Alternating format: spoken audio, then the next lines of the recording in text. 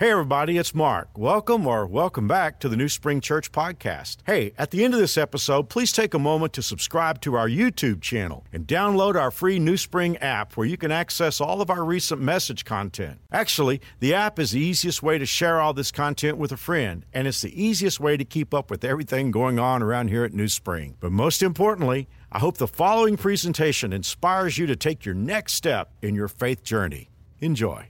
As I shared last night at the 4 o'clock service, this is probably one of the strangest messages that I can ever remember experiencing. Just a little backstory, a little background stuff. Let me tell you how I work. It always starts with a Bible study, and then God gives me the primary ideas of the message, and then I go to work. I go to work applying it, I go to work illustrating it, and I try to build a message so that I can kind of take you on a trip with me. And so when I get ready to speak, I have all that work. But something unusual happened this week. About a week ago, I had a sense of the spine or the skeleton of the message, just some raw points that I believed from the scripture God wanted me to share with you. But every time I tried to go to work, it was as if I was blocked. I mean, I had a strong sense that I had the right message, but it was as if God was saying, I don't want you to apply this. I don't want you to illustrate this. I want you just to lay it out there. And then God, and I'm not trying to tell you that he speaks out loud to me. I don't want to freak anybody out or anything. It was just as if God was saying, leave that to me. Because his message is going to touch people in different places. And God was like, I want my spirit to apply it and illustrate it. So I'm scared to death. Because I don't have about 65% of what I normally have when I step out to talk to you. But I learned a long time ago just to follow the Holy Spirit. And so this may be a 10-minute message. I don't know. Because about 65% of what I normally come out here with, I don't have. Now, he's given me a few things to say at 4 o'clock and this morning at 9:30, but I don't know. It may not happen this time. But I do know this. I know that the points that I have for you from this story are from God. And maybe God wants to do something today, and maybe we don't know what it is yet. So let's just get on our horses and ride. One of the things that I hear sometimes is that all religions are the same. And I guess if you take Jesus out of that equation, that's probably somewhat true. But what makes Jesus different from religion is that he's always doing the unexpected. That's why I picked this title for our series, The Unexpected Jesus. But when I say unexpected, maybe I should point out that I mean unexpected to this world. And that's a lot of the issue. What Jesus does is unexpected to this world because this world is broken. It's backward. The batteries are in backward. He comes from another place. But that's the deal. See, our expectations are based on a flawed, broken system, a sin-cursed world.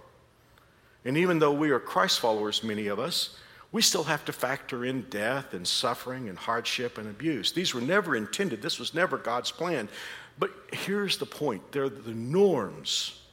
See, the norms of a broken world have to be factored in because we live in a broken world, but as followers of Jesus Christ, our citizenship is not in this world. So even though we have to factor in the expectations of this world, Jesus comes along, and as I said a moment ago, he's not from here. He doesn't come from our broken, flawed world. He came to our world, but he comes from another place.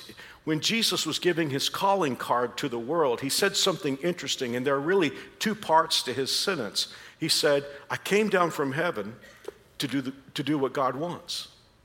Now think about that for just a moment. Jesus said, I came from heaven to do what God wants. Both of those things mean that Jesus is always going to be doing the unexpected.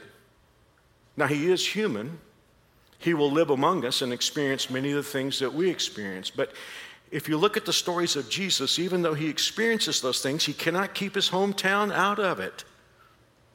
I've been in Kansas for 36 years, but I'm not from here. I'm from the Dallas-Fort Worth area of Texas. And I think like a Kansan now, but I can't keep my hometown out of it. I can't get rid of the Texas accent. The long A's give me away. I'm from somewhere else. And I'm totally unimportant, not at all like Jesus. Jesus is God, but that's the thing. See, he walked among us, he lived among us, but he's not from here. And he cannot keep his hometown out of the stuff that he does. For instance, he'll attend a wedding. That's what we do. But then he'll turn the water into wine.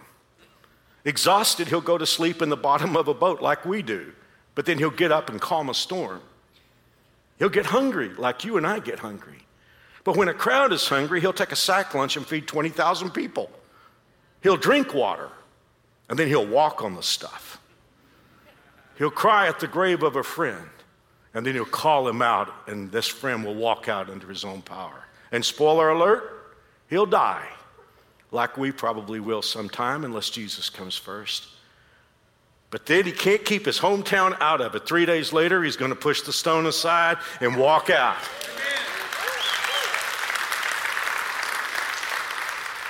He is the unexpected Jesus, and he does unexpected things. And you and I should all get our expectations up because he's still doing them. Some of you have the idea that Jesus is a historical figure, and you read about the things that he did, but you think that's a bygone era. But then I go over into the book of Hebrews chapter 13, and I read the 8th verse where it says, Jesus Christ is the same yesterday, today, and forever. I read Matthew where Jesus said, I am with you always, even until the end of the age. And by the way, the age is not over yet, so he's still here. The Bible tells us he is here among us at New Spring Church today because where two or more gathered in his name, he is in the middle of us. So get your expectations up. So I'm a practical person. You know, whenever I hear a speaker speak or a minister communicate or a teacher teach, I always want to say, tell me how that works. Don't give it to me in stained glass or pipe organ language. Give it to me in gut level practical stuff. So how would this work? Well, let's pull a story. Since Jesus is the same yesterday, today, and forever, let's just pull a story and learn some things. And, who knows, when this service is over, we may be able to start expecting the unexpected. Here's the story in the nutshell. It's been a whole day of Jesus doing the unexpected. I referenced it a moment ago. Jesus had been teaching in a deserted area, big open space. And he taught all day, and the people were getting hungry, and the disciples, they got nervous because you know what happens with a mob when they get hungry, and the disciples were afraid that mob was going to turn on them. And they started telling Jesus, maybe you should send these people away. And Jesus said, give them something to eat. Like, we don't have anything to eat. And then there's this little dialogue between Jesus and Philip. Jesus leans over to Philip and he says, where are we going to buy enough bread for all these people? And practical Philip was saying, Lord, that's not our problem. And it's true, there's no Dillons around here or Quick Trip. But there's like 20,000 people. And our problem is not the stores to buy it. The problem is we don't have the money to buy it. Here's what Philip said. Jesus, I've been thinking this over, and if we had a whole year's salary of a working woman or a working man, if we had a whole year's salary, it still wouldn't be enough for everybody to have one bite. Andrew, I love Andrew. Andrew is always practical. He's always looking for somebody to bring to Jesus. Andrew, I want to be like Andrew. Andrew never thought he was hot stuff. He just always figured if he could just get people to Jesus, everything would be okay. So Andrew is out there in the crowd, and he finds a kid that's got a sack lunch with 5 loaves of bread and 2 fish. Now, when I was a kid hearing this story, I thought 5 loaves of bread. But that's not the way it was. See, I'm from Texas. He had 5 tortillas. That is exactly what it was. He had 5 tortillas. Lord knows I love tortillas, but they don't exactly have the most flavor. That's why we put stuff in tortillas. That's why we make fajitas. Of course, tortillas are not so much. And that's why they had the fish. The fish gave a little spice, a little tiny fish to give a little flavoring to the... So he found a kid with a sack lunch. And he said, Lord, I've been throughout this crowd and nobody's got any food except this boy here. Now, Jesus must have been an incredible teacher because this kid had been sitting there listening to Jesus all day and he never got into his sack lunch. And you know, he's one of the heroes of the Bible because the kid could have said, I'm not giving my lunch away. These guys, they should have mamas like I have mama that thought about something and their mama didn't think about anything. But he said, if the Lord wants it, he can have it. God help us to be like that. And then Jesus blessed it and he started breaking it, and that's when the miracle, the unexpected happened, because as he broke it, there was just more of it. Here's the thing. Jesus didn't need a sack lunch to feed 20,000 people. Could have spoken, but he just chose to use it. Just like, here's the thing. He doesn't have to have us, but he chooses to use us. And by the time Jesus got through, all 20,000 people had everything they wanted. There were 12 baskets left over. Why 12? Well, there are 12 disciples that were saying, send them home. I always imagine what happened. Here's the 12 disciples are following this little boy home, and the little boy got to the house, and his mom looked at those 12 guys, each carrying a basket, and said, what's that? And the boy said, that's leftovers from the lunch you packed. That was unexpected. But that's not what I'm here to talk about today, because it's what happened next. Because what happened next was a different kind of unexpected. It was the end of the day. The disciples and Jesus had gotten over there in the boat. They were around the Sea of Galilee. We call it a sea. It's really just a big lake. I was looking at pictures of Mary Alice and me on the Sea of Galilee in between the services this morning. So, of course, these guys, many of them made their living on the Sea of Galilee. And Jesus said, guys, get in the boat and go to the other side. I want you to go over to Bethsaida. Well, that's not unexpected. Bethsaida was where a lot of them were from. It was a comfortable place for them. Bethsaida, for all of you guys and gals who love to fish, Bethsaida means the fishing place. When Jesus said to the disciples, get in the boat and go over to Bethsaida, except he said, I'm not going with you. That was very unexpected. I don't know if the disciples asked or not. I can't tell. Did the disciples ask, well, how are you going to get over to where we are? And what are you going to be doing while we're gone? Made no sense. But Jesus said, get in the boat, go across the sea, go across the lake, go over to Bethsaida. The disciples got in the boat. And again, I was just looking at pictures. And here's the thing. I actually was looking at some pictures that I shot when Mary Alice and I were there. And the water would come right up to the edge, and it was so calm, it was like you were looking into glass. And I guess that's what it was like when the disciples got into it. And they thought it's just going to be an ordinary routine night going across the lake. I should tell you that storms come up on Galilee. It's kind of like a wind tunnel, and sometimes storms come up quickly, and they're very violent. And one began to come up, and the further they got out, the worse it got. And when they were about 4 miles away from the shore, the storm turned potentially fatal. For all of you who are sensing there's metaphors in here for you, let me just throw one at you. This is no ordinary storm. I know because a number of the guys who were going to pieces in this storm made their living fishing on this lake, and they were well aware of what storms were like on Galilee. But this was a different kind of storm, just like some of you are going through a very different kind of storm than you've ever been through before. I wonder if they wondered. Shouldn't we have asked Jesus why he's not here? I don't know if I'm doing the right thing or the wrong thing here homiletically. That means what preachers should do in a sermon. For some reason, I find it interesting to point out that this is in 3 of the Gospels. Now, there are stories about Jesus that are in 3 of the Gospels, but ordinarily they're in what we call the synoptics or the similar Gospels, Matthew, Mark, and Luke. John is a very different kind of gospel. For instance, well over half the book of John is the last week of Jesus' life. So ordinarily, when I would say to you, this story's in 3 of the Gospels, you're going to almost assume that they would be in Matthew, Mark, and Luke. But it's interesting, this is in the Gospel of Matthew, Mark, and John. Now, why do I find that interesting? Well, you should know that Mark, the Gospel of Mark, is really Peter's gospel. So typical of Peter. Peter was like, I'm sure, he was dictating it to Mark and said, hey, don't put my name on this, put your name on this. So when you read Matthew, Mark, and John, you're getting Matthew, Peter, and John's story. What's significant to me is all 3 of those guys were in the boat. Dr. Luke was not yet a follower of Jesus as far as we know. Luke wasn't in the boat. So you're getting the story of 3 guys who were there. I just find that interesting for some reason. Well, in the Gospel of Mark, Peter tells us something that I love very much. He said Jesus was praying, and then he saw them struggling with the storm. Saw them? He's 4 miles away. It's a dark, cloud-filled night. It's the middle of a storm. Can you explain to me how somebody can see a boat in a storm 4 miles away when it's pitch black on a cloud. We're talking about Jesus, aren't we? And then the really unexpected happened. Jesus took off to meet them, walking on the water. And of course, when they saw him, they were freaked out because they thought it was a ghost. And in fact, what they're saying is, okay, this is really the big storm. We're all going to die here, and we're already in the land of the dead. We know that because a ghost is coming our way. But they weren't in the land of the dead. They were in the hand of the Son of God. They were in the hand of the unexpected Jesus.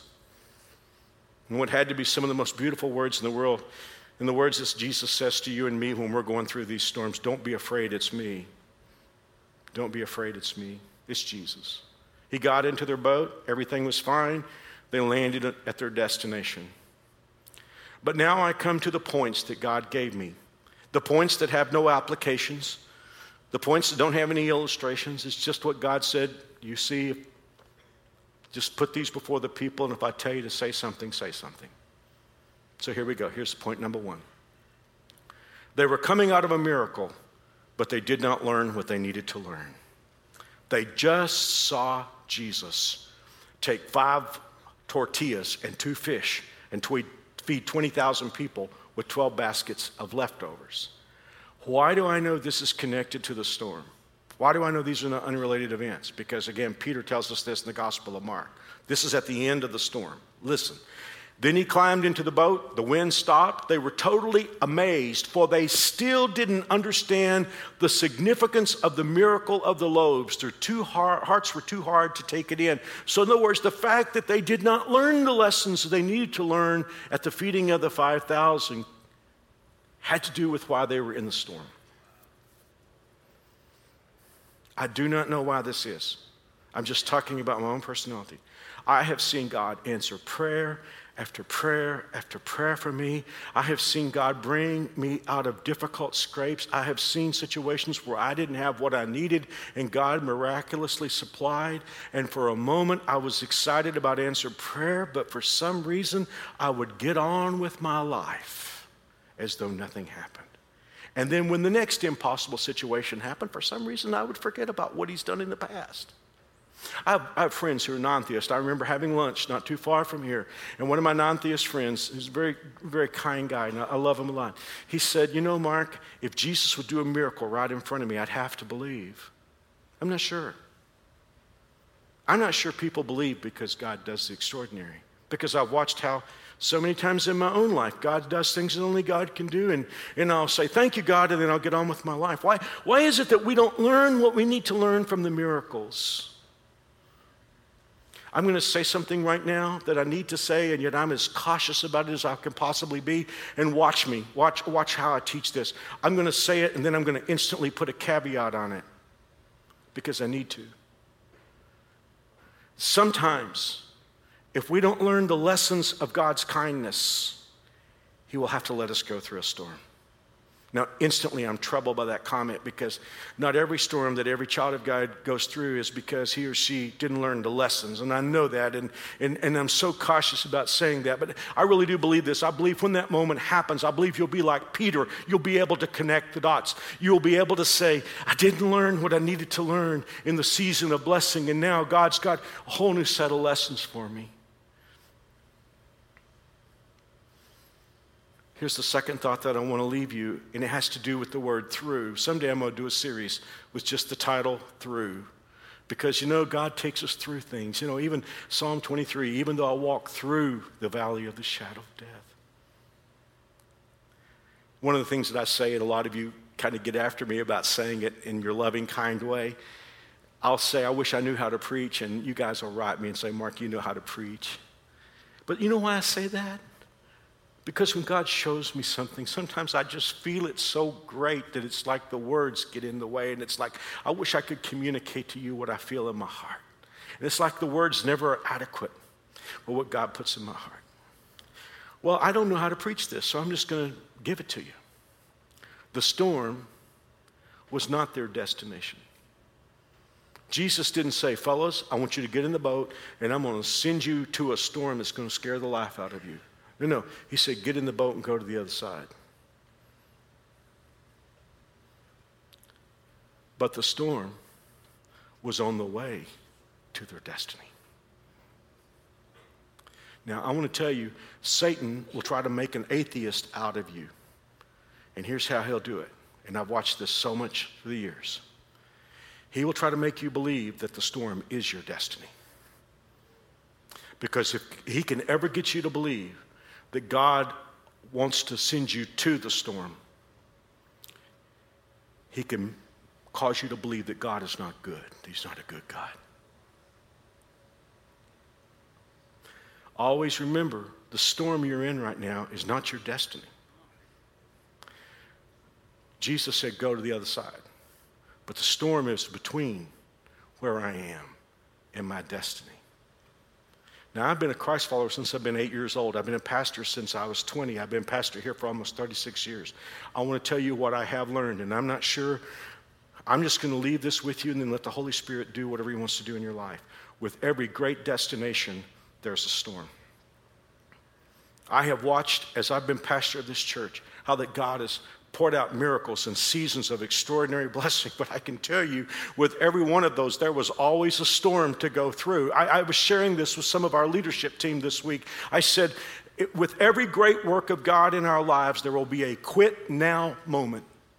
In other words, the storm will be so vehement that you'll feel like quitting. I mean, this is true. And listen, I'm talking to some of you about your marriage. There's a quit now moment. You're in it right now. You're in the storm. But some of you, you just cannot get through to one of your kids, and you love him, but he thinks you hate him. And yet there's just something about you that says, well, maybe I should just give up and not try it anymore. But I have watched in my life over and over again, anytime there's a great destiny, there's a storm.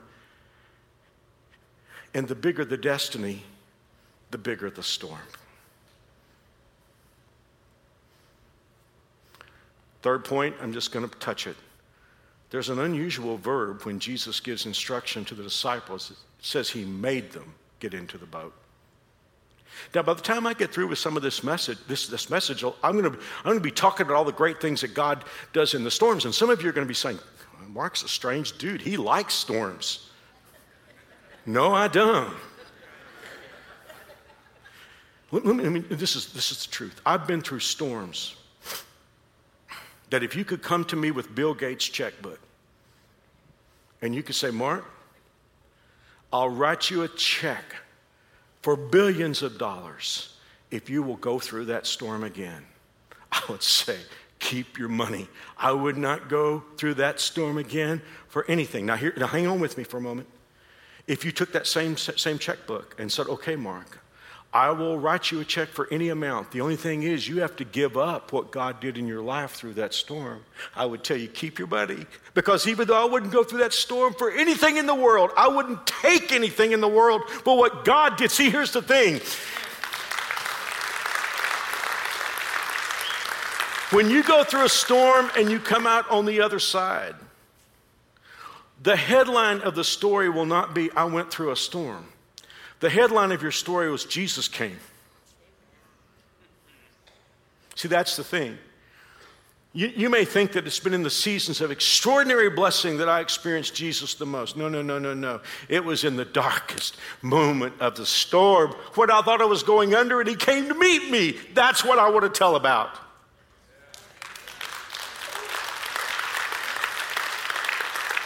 And sometimes, to get to those lessons you wouldn't take anything for, he makes us get into the boat. He makes us get into the boat. And when the storms came, it was bad. And it's just like the storms will come to us. But here's where we're about to get really serious today. When the storm came, Jesus did three things. And remember, he's the same yesterday, today, and forever, and he's still doing these things.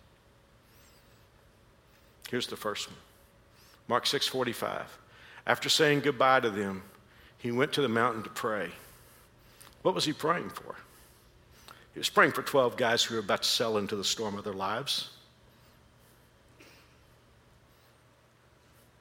For all of you who are going through a storm today, I want you to know that you got something real special going on because, number one, Jesus is praying for you.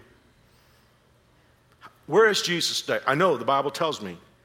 Romans chapter 8, Christ Jesus who died, or rather was raised to life, is at the right side of God, pleading, look at these two phrases, with him for us. You know, one of the stupidest things I've heard said, and I don't hear it much anymore, but back in the day I used to hear people say, oh, he prays a beautiful prayer. Well, that's got to be one of the silliest things anybody ever said. You know what the Word of God says? None of us knows how to pray like we should. But then when we do our best to get whatever message we want to get to heaven, the Bible tells us something really wonderful goes on because the Holy Spirit, because we don't know how to talk to God, the Holy Spirit comes and listens to what we've got to say, and then he translates it. You know who he translates it to? He translates it to Jesus. And then Jesus is right there beside the Father, and Jesus is like, now, Father, I know Mark is a problem, and I know he just can't seem to get it, but his heart's broken today. There's something he really needs, and I know he doesn't deserve it, but Father, he's washed in my blood, and he belongs to me, and he belongs to you, and here's what he needs today.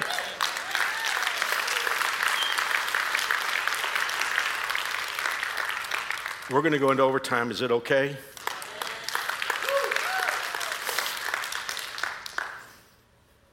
Now look at this.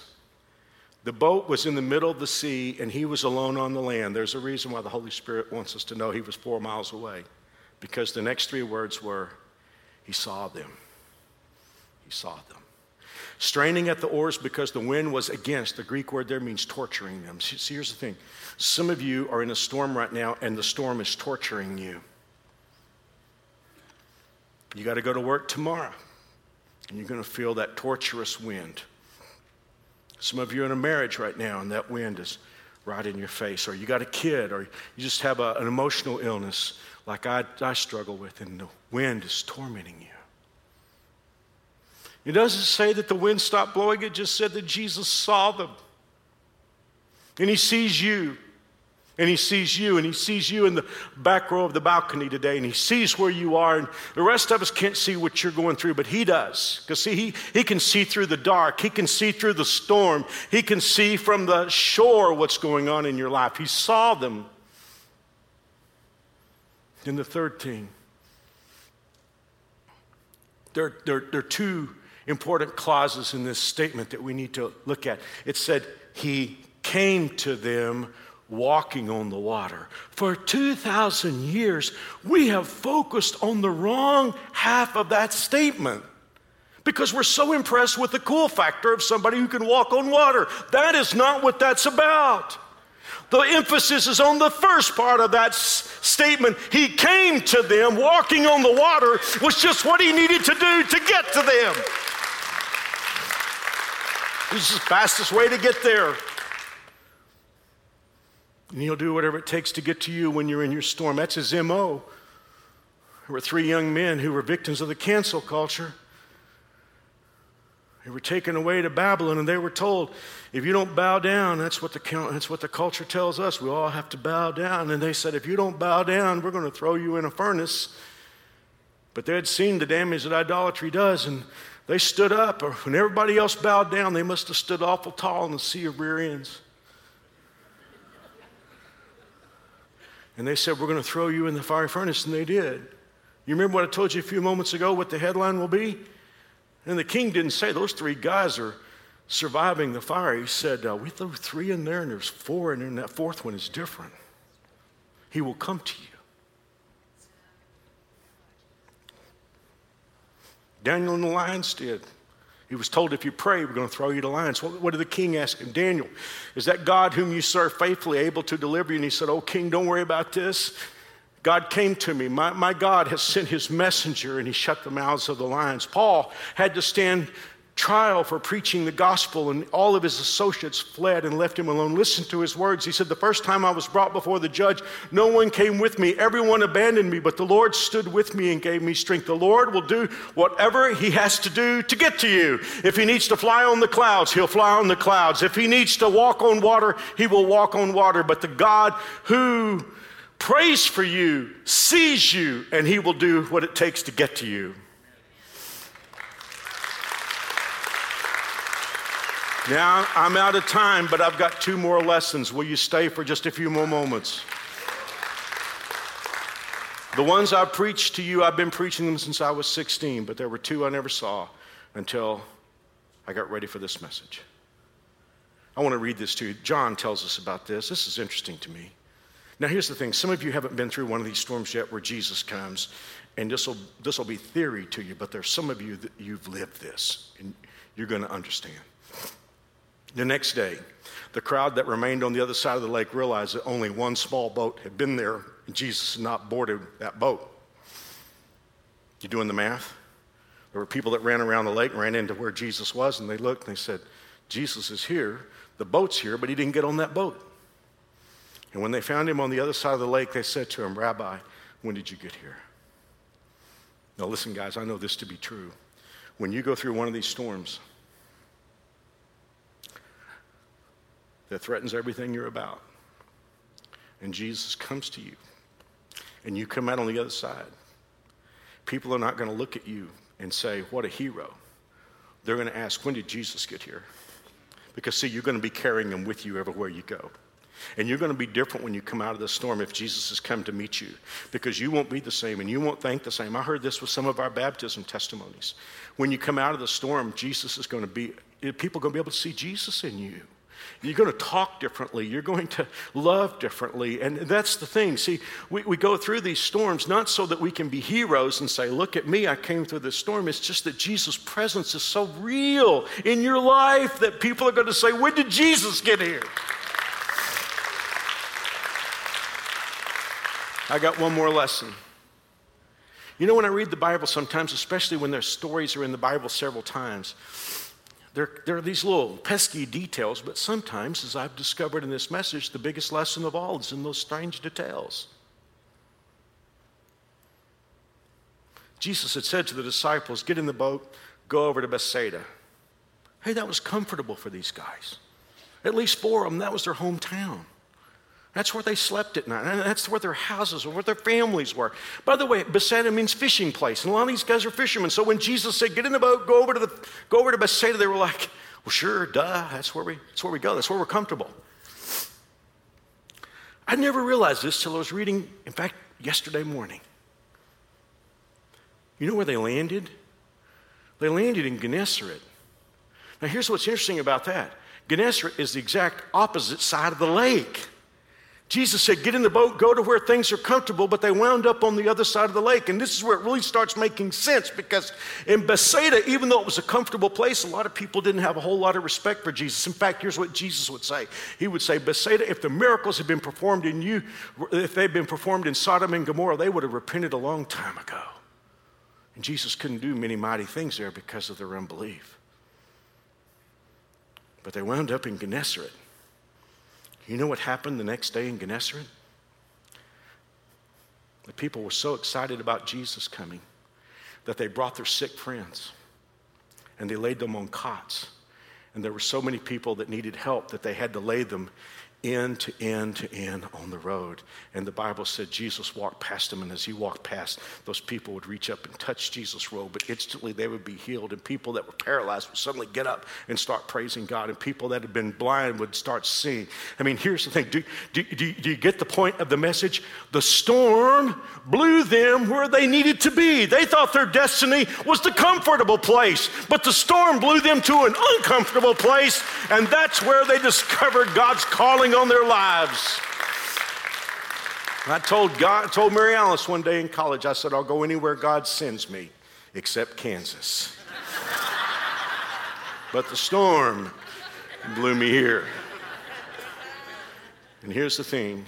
Some of you are going through a storm right now and you don't understand. The storm is going to put you right where you need to be. Well, thank you for listening today. I can't quit this message, though, without asking if you know Jesus. Do you know the calmer of storms? He loves you. He's your God. He wants you in his family. And here's the thing. All you have to do, I talked about those people just touching his robe. All you have to do is touch him by faith. And I don't mean physically. I mean ask him. Ask him to be your Savior and Lord. The Bible says God loves you with an everlasting love. And Jesus died on the cross, and his blood paid for all you've ever done wrong or ever will do wrong. And 3 days later, he did the unexpected thing. He got up and walked out of his grave. He's God. He's at the right hand of God. He's listening for you. You don't have to talk him into it. He's already got the deal on the table. He's got the offer. He said, come like you are. Declare spiritual bankruptcy and invite Jesus to be your Savior and Lord. It's not a religion. It's a relationship. And I'm going to pray this prayer, and I'll pray it slowly. And if you decide you want to say this to God, then he'll hear your prayer. Dear God, I am a sinner, and I cannot fix myself. But I believe you love me very much. I believe Jesus died for my sins. I believe he arose from the grave. And since Jesus is alive, I want Jesus as my Savior and my King. Oh, Lord Jesus, come into my life. Thank you for hearing my prayer, dear God. In Jesus' name, amen. Now, right before you leave, I know we're late. If you're on campus, all you have to do is text PRAYED, P-R-A-Y-E-D, to 97,000. And back at any info center, they'll be ready for you with a gift box. I've got a gift box for you that's got a New Spring Bible, a book I wrote that'll answer a lot of questions, a journal, some other cool stuff. It's free, won't cost you anything. If you don't have your phone, don't worry about it. Just go on back and say, I prayed with Mark, and they will give this to you. If you're watching online or watching on television, all you have to do is text PRAYED to 97,000, and they'll give you some instructions, and we'll mail this to you anywhere in the United States. Thank you for being here. God bless. Once again, thanks for listening. If you live in Wichita, the surrounding area, we'd love for you to engage with us in one of our weekend services. For directions, service times, and information about our incredible kids and student environments, visit us at newspring.org. One more time, newspring.org.